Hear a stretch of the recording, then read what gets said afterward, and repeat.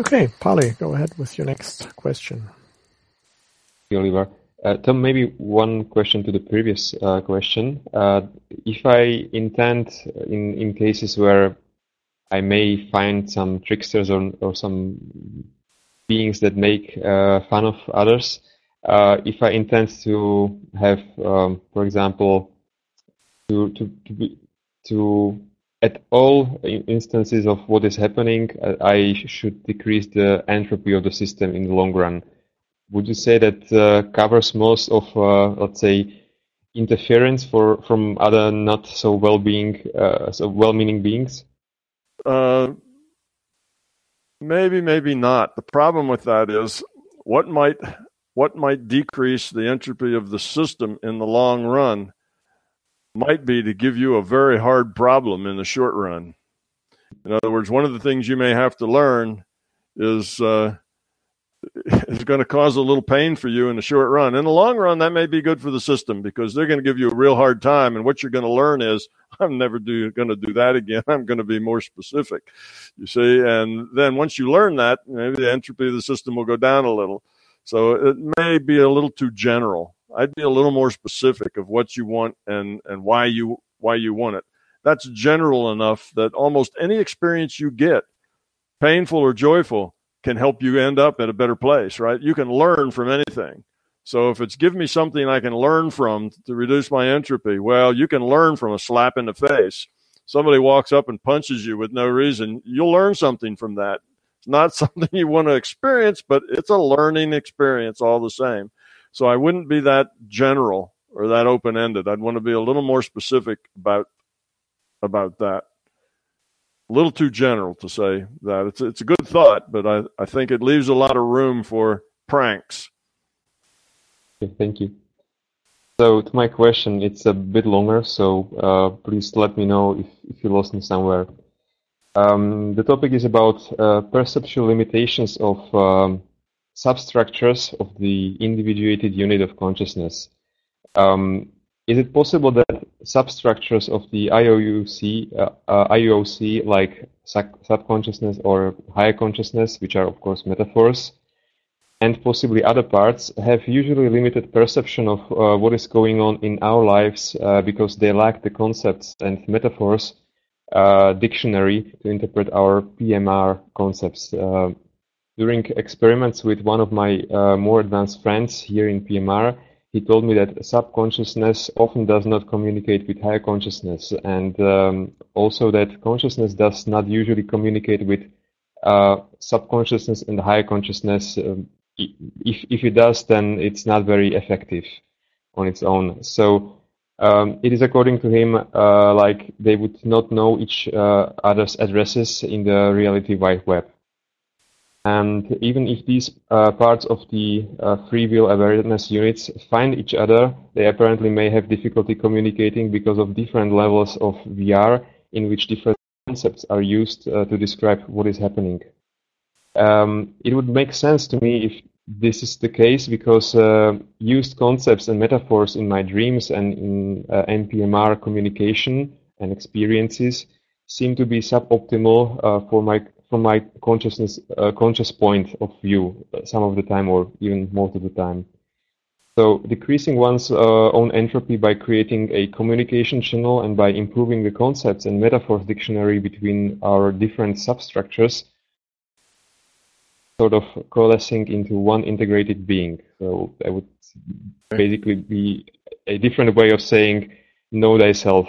And well, so in this case, would you recommend something to those who try to improve the communication between parts of their free will awareness unit and individuated unit of consciousness?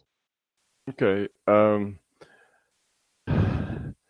I think you are overthinking the problem. And okay, we have these metaphors, these structures, various structures, the individual unit of consciousness, and then there's higher selves, and there's oversouls, and there's all these different things that we talk about. Okay, well, basically, these are metaphors. They're functions. Okay, the consciousness has a cumulative function of lifetime to lifetime, so we call that an individuated unit of consciousness. It has a function of being the player of an avatar. We call that a free will awareness unit. And it's, you see, we take the functions and then we make up a metaphor that kind of symbolizes that function, because that allows us to have conversations, because we can talk about the functions of consciousness, and we've given each function kind of a name. And we don't want to get too much into the idea that these are anything other than functional metaphors. Okay, that sort of thing. Now, that being said, there are various levels to your consciousness and your awareness. Okay, now you're thinking that various levels may have a communication issue, and I would say that any place that it's needed to communicate for the growth of that IUOC system will happen. If it's not critical to the growth of that system, then it doesn't happen. Okay, so it's not like there's a problem here that needs to be fixed. If there's a problem, it will fix itself. It's probably true that the various levels and parts of this conscious system don't routinely communicate. I would agree with that. But I would not agree that that's a problem or a difficulty. It's just the way it is. It's probably because they don't need to. Now, one reason is when you say communicate, you're talking about intellect, your awareness of a communication, their awareness of a communication. See, we think of communication in intellectual terms. I say something to you, your intellect works on it, says something back to me. We're communicating, but we're communicating at an intellectual level. And we're communicating in terms of concepts, because most communication that's non-verbal in this physical reality is telepathic, which is concepts and paragraphs, not linear stuff. So this kind of communications happen when they need to happen, don't happen when they don't need to happen. And the whole process of growing up is not an intellectual process. So it's not that it takes this part to intellectually communicate with that part and that part to intellectually be connected to that part, because the growing process isn't really an intellectual process. It's not about what you understand. It's not about your knowledge. It's about who you are, what you are inside, your quality. So the being level is the level that's your core of your being. That's who you really are. Your intellectual level is usually the level that's wound up with the fear and the ego, because that's your analytical level. That's your thinking level. And that thinking level is not the core part of the process. That's a level we need, that thinking level, an intellectual level, in order to give ourselves direction. In other words, to point, I'd rather go over here than over there. So our intellect creates those choices and those directions. So in that way, the intellect can be a director. But just like the director doesn't make the movie, it just kind of plans the moves, right? It's the actors and whatever that actually have to get there and deliver the goods in the movie. So it's the same with your intellect. Your intellect isn't really delivering the goods. It's not that these various pieces have to intellectually communicate in order to help you grow up. What helps you grow up really isn't related that strongly to the intellectual connections between anything, including your own intellect. Your own intellect just is like I mentioned earlier to Joe, it's like the zero order perturbation. It's like the main low frequency note that kind of sets the stage, but it doesn't actually do the work. It's the form factor, I guess. It can modify the form factor, but it doesn't produce the content. So it's that kind of thing. So your intellect kind of generates the form factor for your growth, but it doesn't actually generate the growth of the content. So for one, a lot of communication at the intellectual level between subsets of your consciousness is not necessary. So that's a good reason why it doesn't happen. And it's not really supposed to happen, doesn't need to happen. And secondly, if it does need to happen, it will happen without you, without you encouraging it, facilitating it, or being in control of it. It just will happen. So I'd say it's kind of a non-issue that's easy to get kind of twisted up around, feeling like you have some responsibility and something you could do there when it's really not the case. let it go. So I wouldn't disagree with your friend that there are various levels in consciousness and they don't really communicate with each other, but I kind of disagree with the fact that we should really care. It doesn't, the system works the way the system's supposed to work, and it really doesn't need you or your intellect to make it work. You don't have to be the boss or the director or the CEO. You just have to do your part to help yourself grow up, and making the choices that you make here in this virtual reality, and all the rest of it will take care of itself.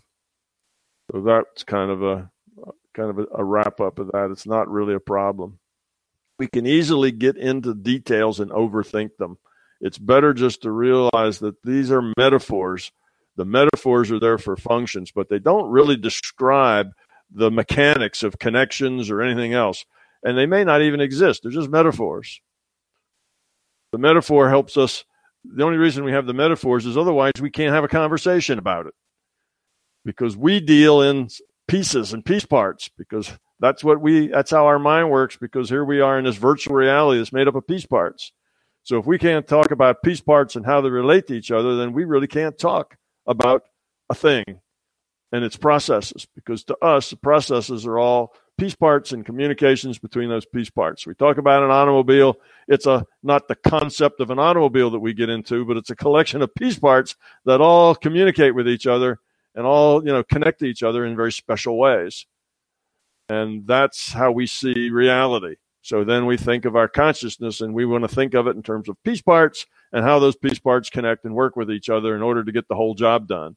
But it's not really like that. That's just our view as virtual reality players. That's the way we have to think in order to communicate to other people. The piece parts aren't necessarily like that. They will do what they need to do their part of the job without your explaining it to them or directing it for them or making it happen.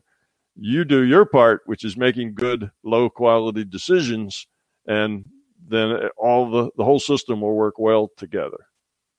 So that would be my response to that. Probably not the response that you were looking for, but it's the response you got anyway, right? So that's the way. I always like your responses because they give me a brand new view on the whole topic. So I like it. Thank you. Okay. Okay, sure. Go ahead with your next question. Okay, about IUOC deletion. You talk about how from the LCS.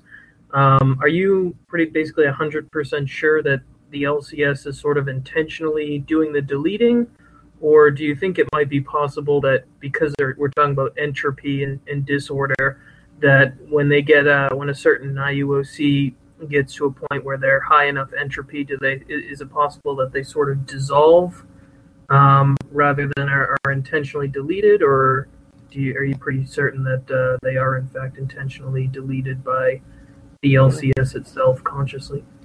I suspect that it could go either way. I think it would be kind of difficult to get to the point that you just are so high entropy that you just kind of dissolve, but I suspect that's a possibility. So we'd count that in as everything that can happen generally does happen to some extent. Even the things that are only 1 in a million, they still happen. They just don't happen as often as the things that are 1 in 10 or the things that are 100 to 1.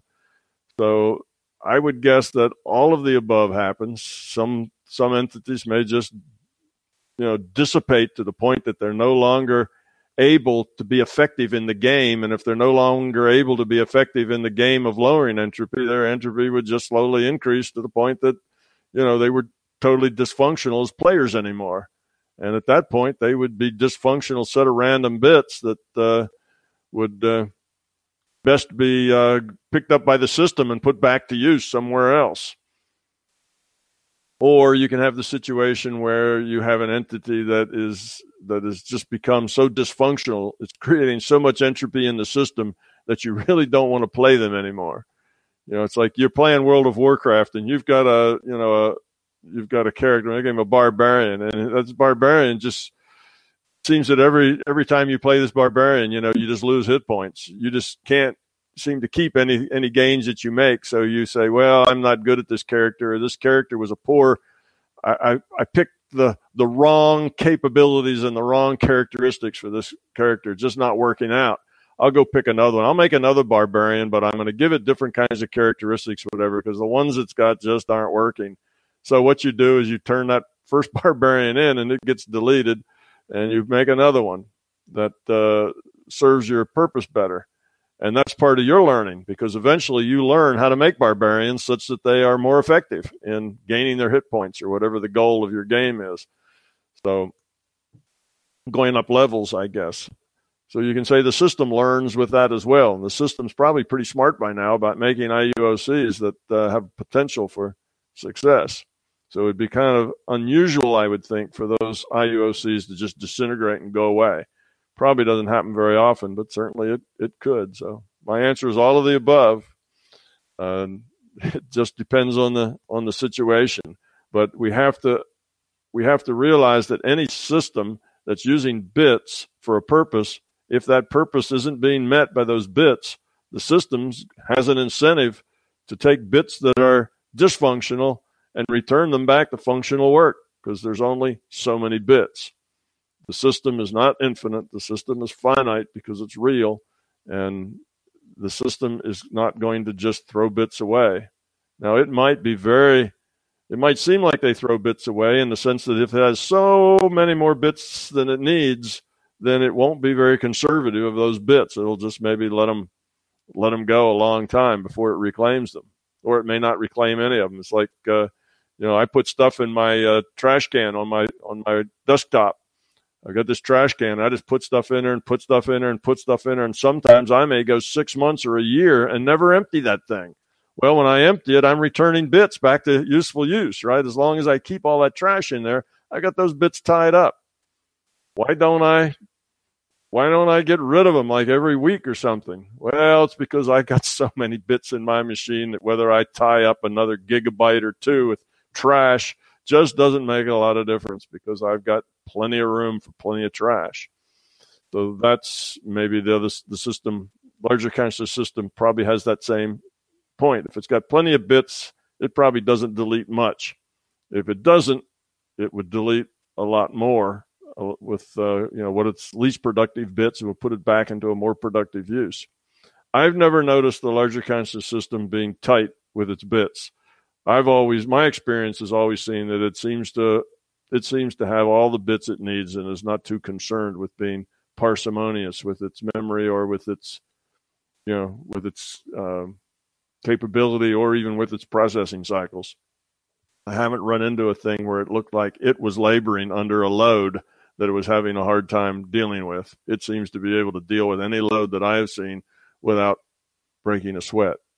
So I don't think it's really likely to recycle bits unless it's an extreme case. Now, if I have a rogue program that's in my like a virus or something that's doing things, now I want to grab that thing and delete it because it's creating problems. I suspect it feels the same way. If it's got an IUOC that's just tearing things up and creating problems, it probably would want to delete it because it's become a dysfunctional part of the overall process. As long as that dysfunctional piece looks like it might straighten out and fly right, then it'll probably leave it alone. But I know if I've got a virus, it's not going to straighten up and fly right. I know that it's a problem and I need to get rid of it. I don't know if I've answered your question, but I've answered at least 4 or 5 questions, and hopefully some of them were yours. You answered my question. So the LCS itself is conscious, or is it like a hive mind of all the of different IUOCs, or who actually is doing the deleting? Okay, that's a good question. Yes, the larger consciousness system is aware and conscious. This is a conscious system. Okay, and it's not just the larger conscious system is not just a machine. And we're the only, we IUOCs are the only thing that's conscious in it, and it's just kind of the infrastructure that keeps us going. In order to create a virtual reality, in order to, evolve the structure and the process that we see here. I mean, making a virtual reality like this one is not a trivial process, and then getting it to evolve, and then using it the way it is, computing all of this. And this is just one virtual reality. There's lots of virtual realities that this larger consciousness system is juggling all at the same time. So it has to be an aware system. It's a consciousness system, and that's always one of the variables that people generally don't think of when they're interacting with the larger consciousness system, is that the larger consciousness system itself has an intent. And you have to deal with that intent as well as with your own intent and the intent of others out there that you are interacting with. So it is an intelligent system. Now, another way to think about that is it's breaking itself into pieces. And these pieces have different functions, different rules. Okay, our rule, our individuated units of consciousness, we're the entropy reduction strategy. We go out and have experiences and lower our entropy and reduce the entropy of the whole. That's our job. But anytime you have a very complex system, you also have to have the executive part of the system, that part of the system that controls and manages everything else. Otherwise, you'd have chaos, because if everything just managed itself, yet all these things have to play together and interact and connect, then there has to be an executive function that there has to be an operating system. Maybe we can put it that way. There needs to be something that determines how things go together. And this particular operating system is an intelligent, aware operating system, because it has done very intelligent, aware things like create virtual realities like ours. And in the beginning, it probably wasn't so much like that. In the beginning, it may have just been a thing evolving, more like a machine. But as it got to the point that it developed what we would call consciousness, then it was conscious, and it was making conscious decisions rather than just decisions based on random happenings within itself. So yes, it's an aware system as well, and it has its own intent and does things for its own reasons, and we're part of that game. We just are one piece part in a much larger system that is something we have to take into consideration. It's not just us and each other, but the executive part has an intent as well. Okay, thanks. Where does the power come from? That it has a finite amount. Where does it come from? How does the LCS get more processing power, etc.? Okay, now the LCS, I don't conceive of it as something that has a plug, into some non-physical wall someplace, like where it's getting power from. It's not a physical system, so it doesn't consume powers like, our physical system has to consume power because that's the way the rule set works. So we have to plug our computers in because that's part of the way the rule set works, and that's how we build the computers according to the rule set. The larger consciousness system is just a self-aware system that has a finite capacity to create bits and to keep all these bits in line, if you will, to manage all the bits that it can create. I see no limit on that, but I know that it's finite and has a limit because it's a real system. Okay, the word infinity is just an abstraction. There is nothing. There is no thing that is infinite. There can be no thing that is infinite. You can only become asymptotic to infinity, but you don't get there. Things can't be that way. Real things have to be finite, although they can be so large that from our viewpoint, they appear to be infinite. As in my example, if you were floating in the middle of the Pacific Ocean in an inner tube, that ocean would look to be infinite from the view of the inner tube. But it's not really. It's just big. So I don't see that it needs an external power source of any sort. It doesn't consume power. That's a physical reality concept that things need to consume power, and that has to do with our rule set, the way we work. It's not a physical reality like ours. It just has a certain capacity to keep track of bits and pieces And as it evolves, that capacity probably grows and grows, and it has finite number of bits. What can it do with those? It can only do so much. So it may one day get to the point where it just can't do anything new without throwing something old out. It may get to have to be parsimonious with its bits. I've just never experienced it being that way. I've never had the sense of a system that was worried about how efficient it would have to be in a particular step. Now, it is an efficient system because it's an evolved system. And as you evolve, the things that work best and are most efficient stay, and the things that you try to do that aren't so efficient eventually go away. And then if you add intelligence to that, you tend to be able to measure your efficiency and how much resources things are taking, and then you don't just have to wait for things to go away because they're inefficient. You can get rid of them because they're inefficient early on. So it doesn't need power. It's not flipping transistors on and off. You see, that's a physical thing. That requires power. It's electricity flow through transistors that are on or off. It doesn't have a bunch of transistors that are on or off. That's physical. And it doesn't have to have a physical analog. It's just thought. So that comes in with the assumption that consciousness exists. This awareness just exists. Now, the mechanics of that don't know. Can't know, because a thing cannot be aware of how it's birthed. In other words, you can't observe and study your own birth. It doesn't work like that. So we can't, we're part of that larger consciousness system. So because of that, we can't get outside of it to see how existence might work outside of our consciousness system. We can have conjecture about it, but it's just conjecture. So that's the beyond what we can know, beyond what we have direct access to. So you can maybe have conjecture about how that larger consciousness system might operate, but it'll never be more than conjecture. So we're kind of stuck there. It just operates, and that kind of comes in with my first assumption: consciousness exists. And we have to do that because we don't know everything, and we can't know everything because we can only know as much as consciousness within our system can know. Because we're consciousness, we can't get outside of our system of consciousness to look back at it and have a bigger perspective. We can only have the perspective from inside of it. So it's the superset. And if it happens to be a subset of some bigger superset, we're not going to get any direct connection to that.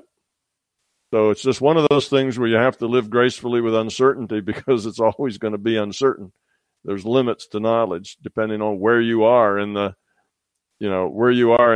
causal chain. There are some things that are beyond your ability to connect to them causally or logically. You can't move upstream in the causal chain, but so far. You can move downstream as far as you can go till you hit the pixel level. But running upstream, you very soon run out of an ability to make connections. Okay, cool. Thank you, Tom. Okay, Polly, next question from you. Thank you. So, next topic is about mother in spiritual growth. The topic of mother, in my opinion, usually is very important in personal growth. Social psychology studies apparently say that the single most influential person in our lives is our mother, or somebody acting in that role. We are very much conditioned by our society, but most conditioning comes in our early childhood from our mother and father figures, when we acquire from them most of our invisible fears, beliefs, and expectations. I would like to ask you, how did you cope with this sort of hidden fears on your road to your awakening, especially related to something you acquired probably from your mother and parents? It would be especially interesting to me to hear how you dealt with the influence of your parents and your mother in particular. I believe that many people have the urge to fight the parents' influence when they first discover it in themselves, and often they decide to confront their mothers instead of looking inside themselves.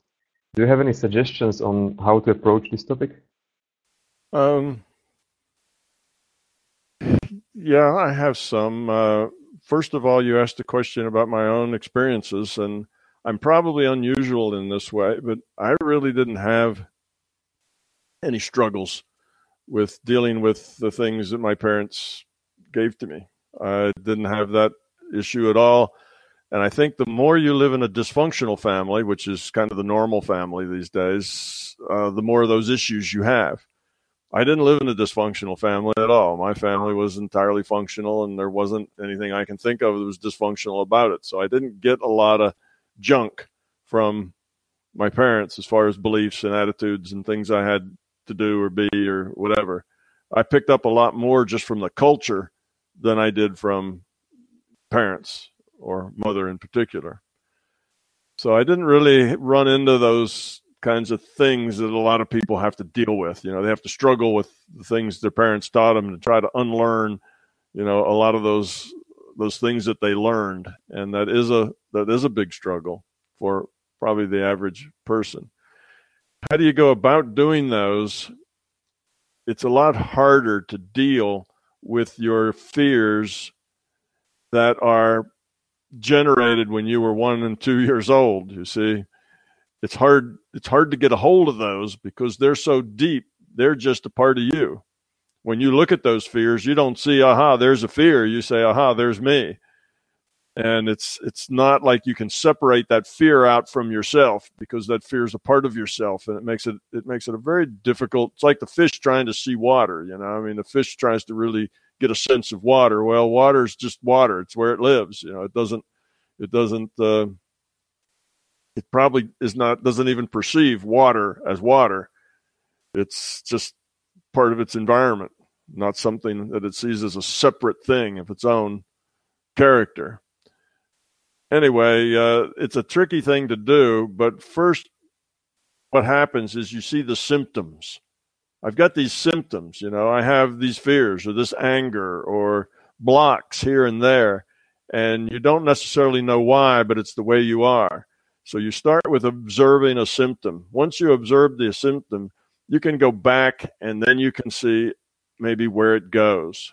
All right, every time when I was, you know, little, you know, I got this, or you get this feeling maybe just that, you know, because you have to be like 4 or 5 years old, or you can't even say when I was little, such and such happens, because you don't even have, you know, memory of that year that you were 1.5 or 2. Most people don't have memory at that age, so they don't get that. I'm one of the exceptions. I do have some memory from those years before. I guess most people have memories, but anyway, so you just have to deal with it as a part of you, that you don't particularly want to be that way, and try to become different. You have to kind of disassociate me, I am at the being level, with this aspect of me that is dysfunctional. You may not be able to name it. You may not be able to say, oh, when I was 1 or 2, my mother just, was hysterical and screamed all the time and was terrified. And I picked up this fear. I picked up this just fear of something's going to get me, because my mom was so frightened at that time that I picked this up. And that may be true, and that may be the reason.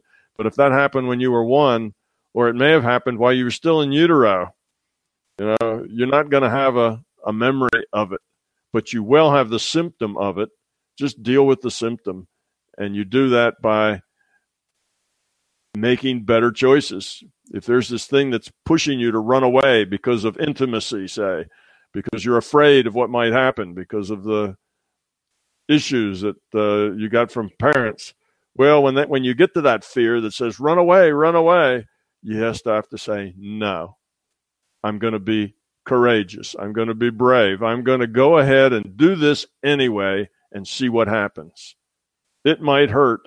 I'm frightened, but I'm going to see what happens without me making the belief that it's going to be bad. And you just go do it. And then when you do it, there's a pretty good chance something bad will happen. But it won't just be it happened for no reason. It happened because, well, I tended to be a little anxious and rude and this and that, and that was still part of that fear. Next time, I'll do better. So then you just have the courage to do it again, and next time you do it a little better. Then you have the courage to do it again, and now we're back to pulling yourself up with the bootstraps. You're just going out there and doing the best you can, even though it's flawed, learning from the results and growing up. And that's what you're supposed to do.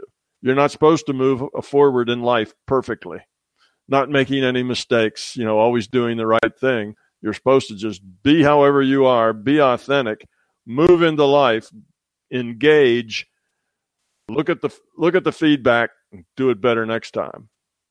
That takes courage. So you have to have the courage to know that you might fail. You might do it wrong, and that's okay, but you'll learn from it. So that's the only advice. It's not an easy problem to beat, but it's one that you can overcome just by having courage. It's the only antidote for fear is having courage. So that's a tough reply to give to somebody that has an issue like that they have to deal with. It's, well, just have courage, pat you on the butt and send you back into the playing field, right? That's easy for the coach to do, but it's a lot tougher for the player that's just been told to stop that 400-pound guard, that's coming right through the line. That's your job. Stop that guy. Well, he has 200 pounds on you and you're supposed to stop him. Well, you go in and you do your best and you, the chips fall where they may and you learn from it. And you go out for basketball next year. You're not heavy enough, that's, you learn your lesson and make accommodations. So that's all I can tell you about working problems like that. Not everybody has those problems to deal with, thankfully. And those of you who do, it just takes courage and willpower and probably 3 or 4 years of your life dedicated to working through it, and the courage to just go out and do it, even if you think it's going to hurt. Maybe to mention one thing that I observe in myself, and I probably think that most of the people living have it, it's like a learned attitude to take the responsibility for others' emotions. Basically, mothers teaching us that if you do this, then I will feel hurt and you are responsible. And I think it is very often that people have this sort of thing, and it's hard to really discover it in oneself, I would say. Yeah. Well, you have to take responsibility for yourself, and what's even harder than that, you have to let everybody else take responsibility for themselves as well. Thank you very much, Tom. Okay, Shaw, go ahead with your next question. Okay, let me know if you have mic problems, if you can't hear me. So I wanted to get clarity if there's any connection or link between consciousness evolution and biological evolution. So basically, do biological forms in our PMR evolve at really the same pace as the consciousness? So essentially, my IUOC has enough data to project into a monkey, and then, millions of years, in the time it takes a monkey to evolve to a human, does my IUOC, is that the same amount of time as it would take my IUOC to be able to project into a human? So basically, is there a link between the speed of consciousness evolution and biological evolution? Do they go at the same pace? Yes, there is a connection. Did you get that? Yeah, I got all that. It broke up a little bit, but I was able to put all the pieces together, sort of like a packet, an email packet receiver here. Anyway, yes, we talked about that a little earlier when we talked about the moth that evolved more quickly than it should have because there was intent. So there is a feedback between the avatar's evolution, and the virtual reality character's evolution and the consciousness, because the avatars will modify it to support the consciousness. Now, they only can modify according to the rule set. They can't do things that that the rule set doesn't allow. But within the limits of the rule set, then they can evolve. So that's mind, the epigenetics that Polly mentioned. That's the mind in the feedback loop with the physical. and they evolve together. But the fundamental constraint there is the rule set. You have to evolve within the rule set. You can't, we're not going to evolve to be able to float around, without gravity. That's not in our rule set. It's not the way this game works, and that's not a thing that we're going to just evolve to be able to do. Well, certainly not in the short range anyway. So there are constraints on that. So we have both going on at the same time. This evolution of our virtual reality is still ongoing. There are still changes in our environment enough to make the evolution have to change, right? Evolution in our physical reality, in this virtual reality, has to do with procreation and survival. So if we have changes in our environment, then that's going to necessitate changes in the things that are here.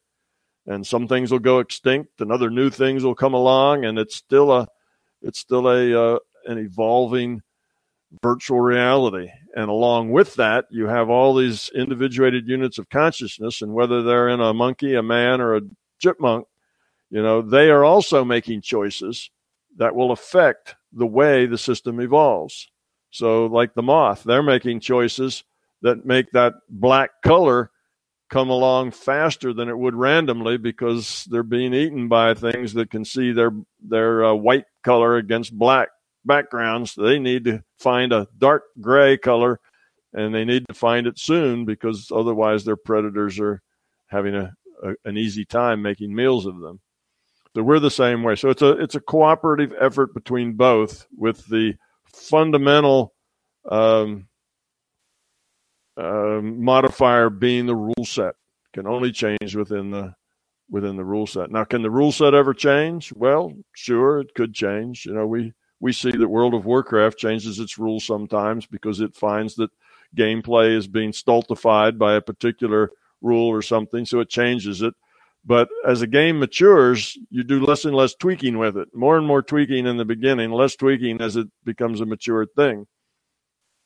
Our virtual reality is a pretty mature thing. It's been around here chugging for a long time. Even humanity is several billion years old, and humanity was not one of the first comers on the scene. It's one of the late comers. So it's been going quite a while, and the system, I think, is fairly mature. So you're not going to see a lot of tweaking with the rule set. The rule set's probably reasonably stable unless we change dramatically. But there is a lot. For instance, here's a thing where we're going to have to evolve together. The human animal is like any other animal. It has a lot of hardwiring that we call instincts. And we are not aware too much of our instincts because they're just proclivities. We just do things because they seem like that's what we need to do. Well, those are our instincts. And we have a lot of that hardwiring. But our environment is changing dramatically in the last 300 years, right? We went from a survival mode where everybody was just trying to make it to the next day, to get enough to eat and stay alive, to see another sunrise come up, to where we have this technological society where most of us are not that worried about the old things that used to be most important, which was day-to-day survival. So there's still some of us in that boat, but most of us are not any longer in that boat. So now we've got a whole set of instincts that are built into us that have to do with day-to-day survival, procreation, mating, all this stuff. And they're all there from 200 million years of this being a very tough environment to survive in and get by in.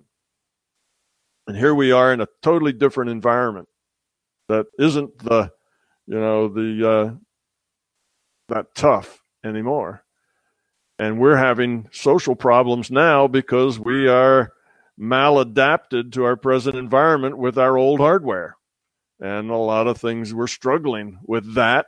And that is we'll just have to get over it. We have to continue to evolve, modify our genetic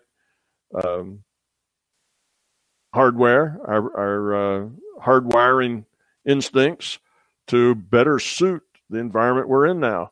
but not modify them so drastically that if we had to go back to that law of the jungle world we used to live in, that we'd still be survivable. See, we don't want to get so far away from it that we make ourselves to where now we're not survivable if things change.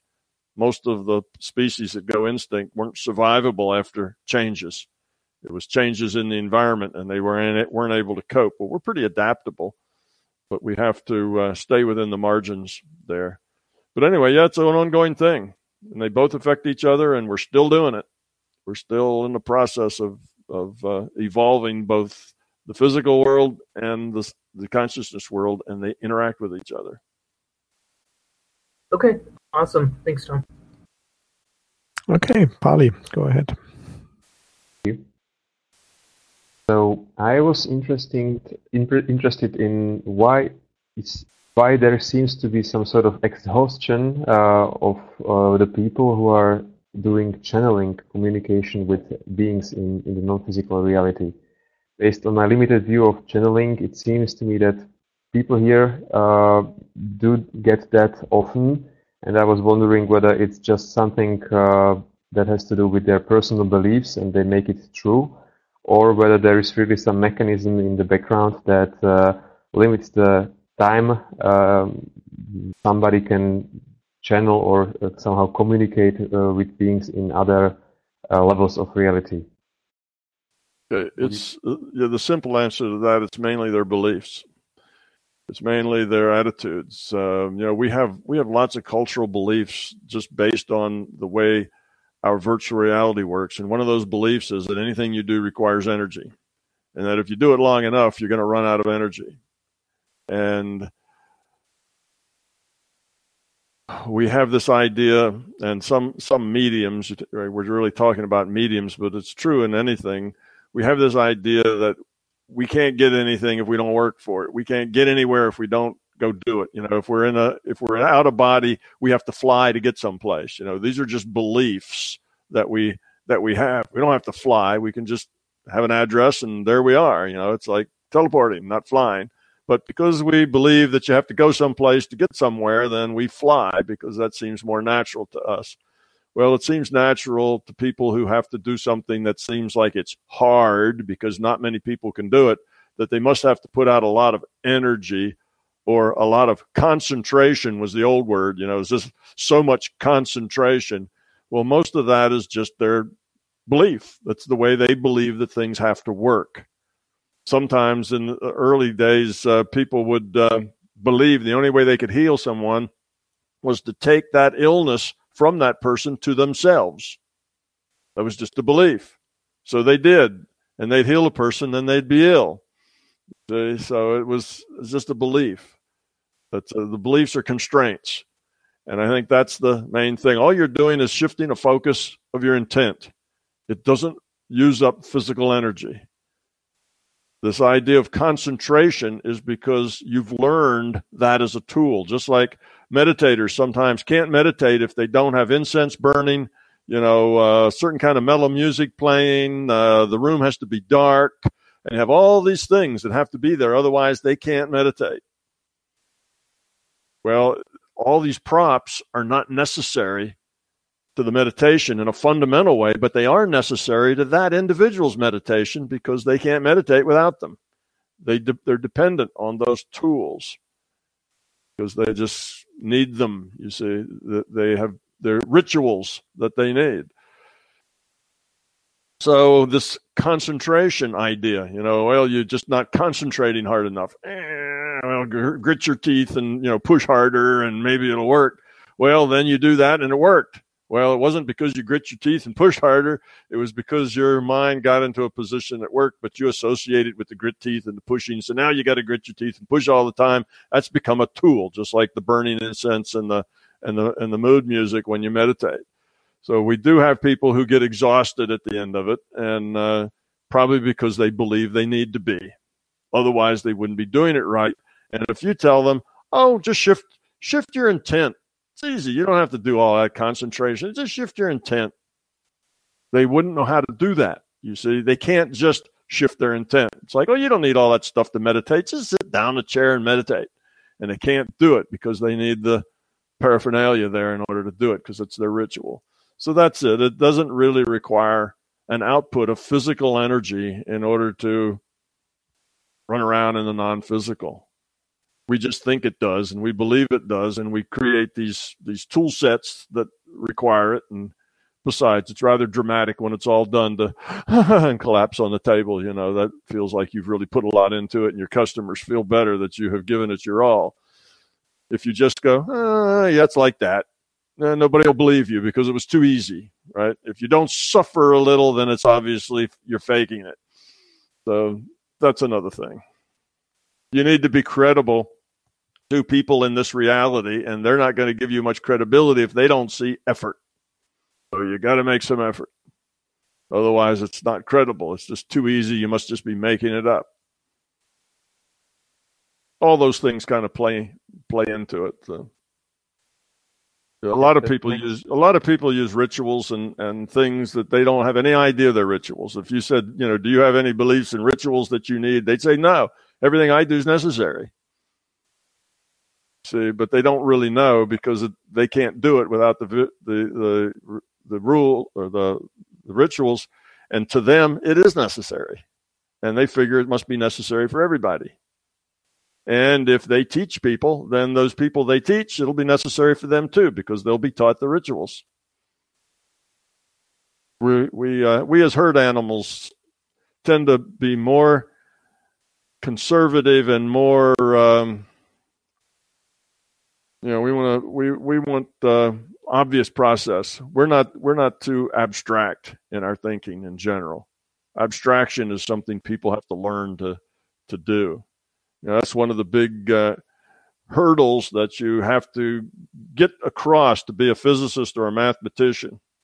You have to learn to think abstractly and let go of the concrete moorings of your everyday existence and just kind of follow where the logic goes as opposed to the way it seems where you think it ought to go. You realize eventually that where you think it ought to go is more wrong than right. And you need to just kind of follow the logic that's better.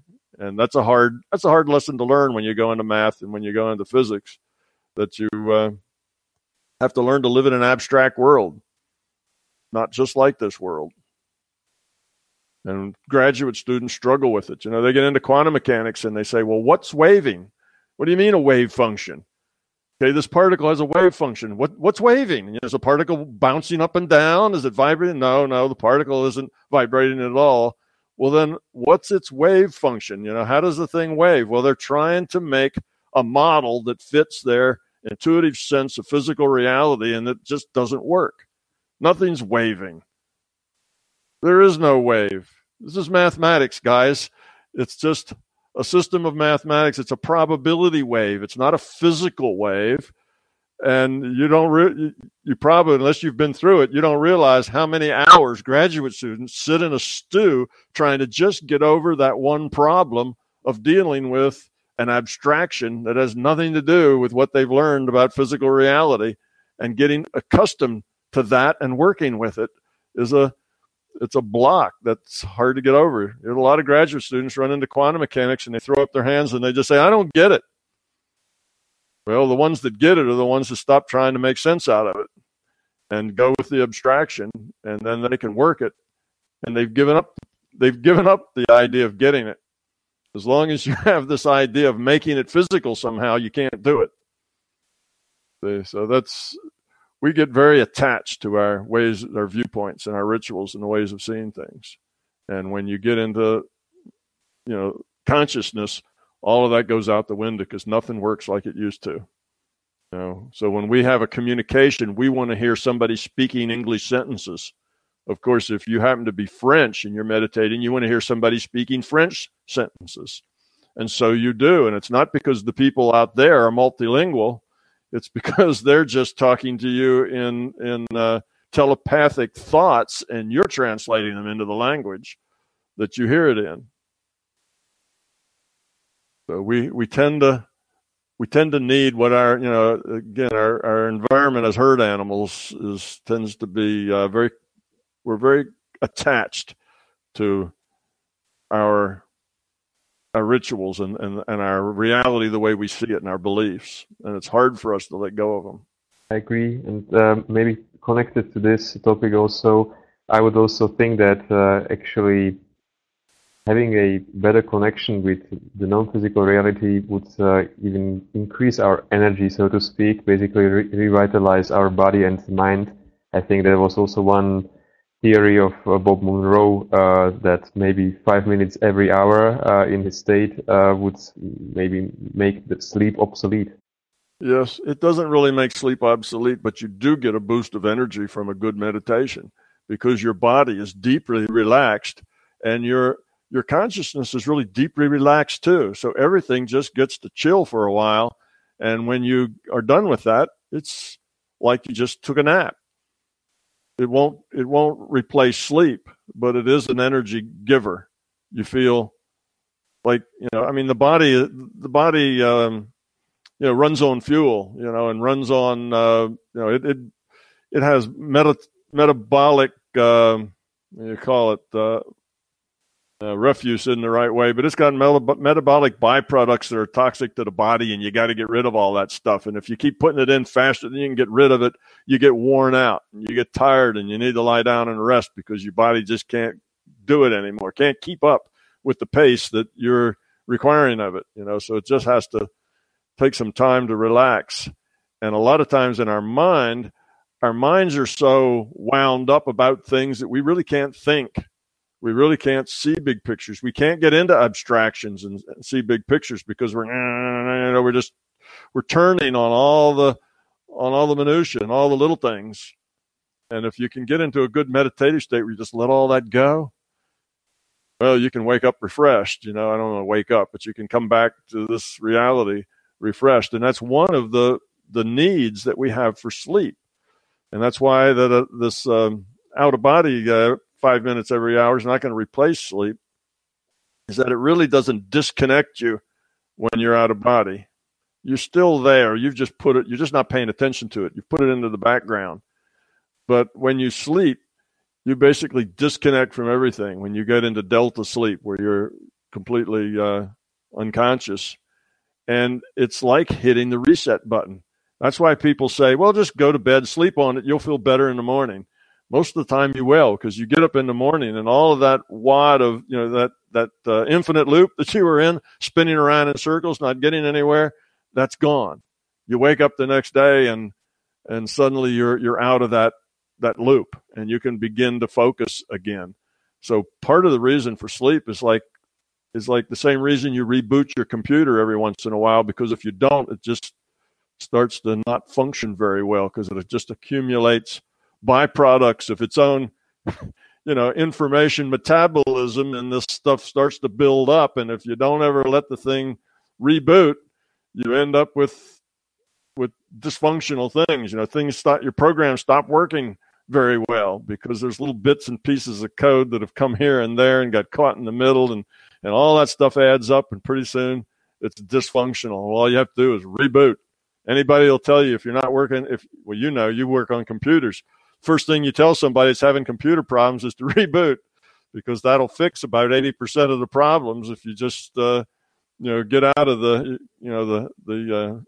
loops and the hysteria that your computer's gotten itself into, where it can't think straight because of all the little things that have happened in the last 3 weeks since it's been booted the last time. People are like that too. So it's good to go to sleep because it gives you a reboot when you wake up in the morning. New, fresh perspective. Reload all the parameters in the operating system and start over.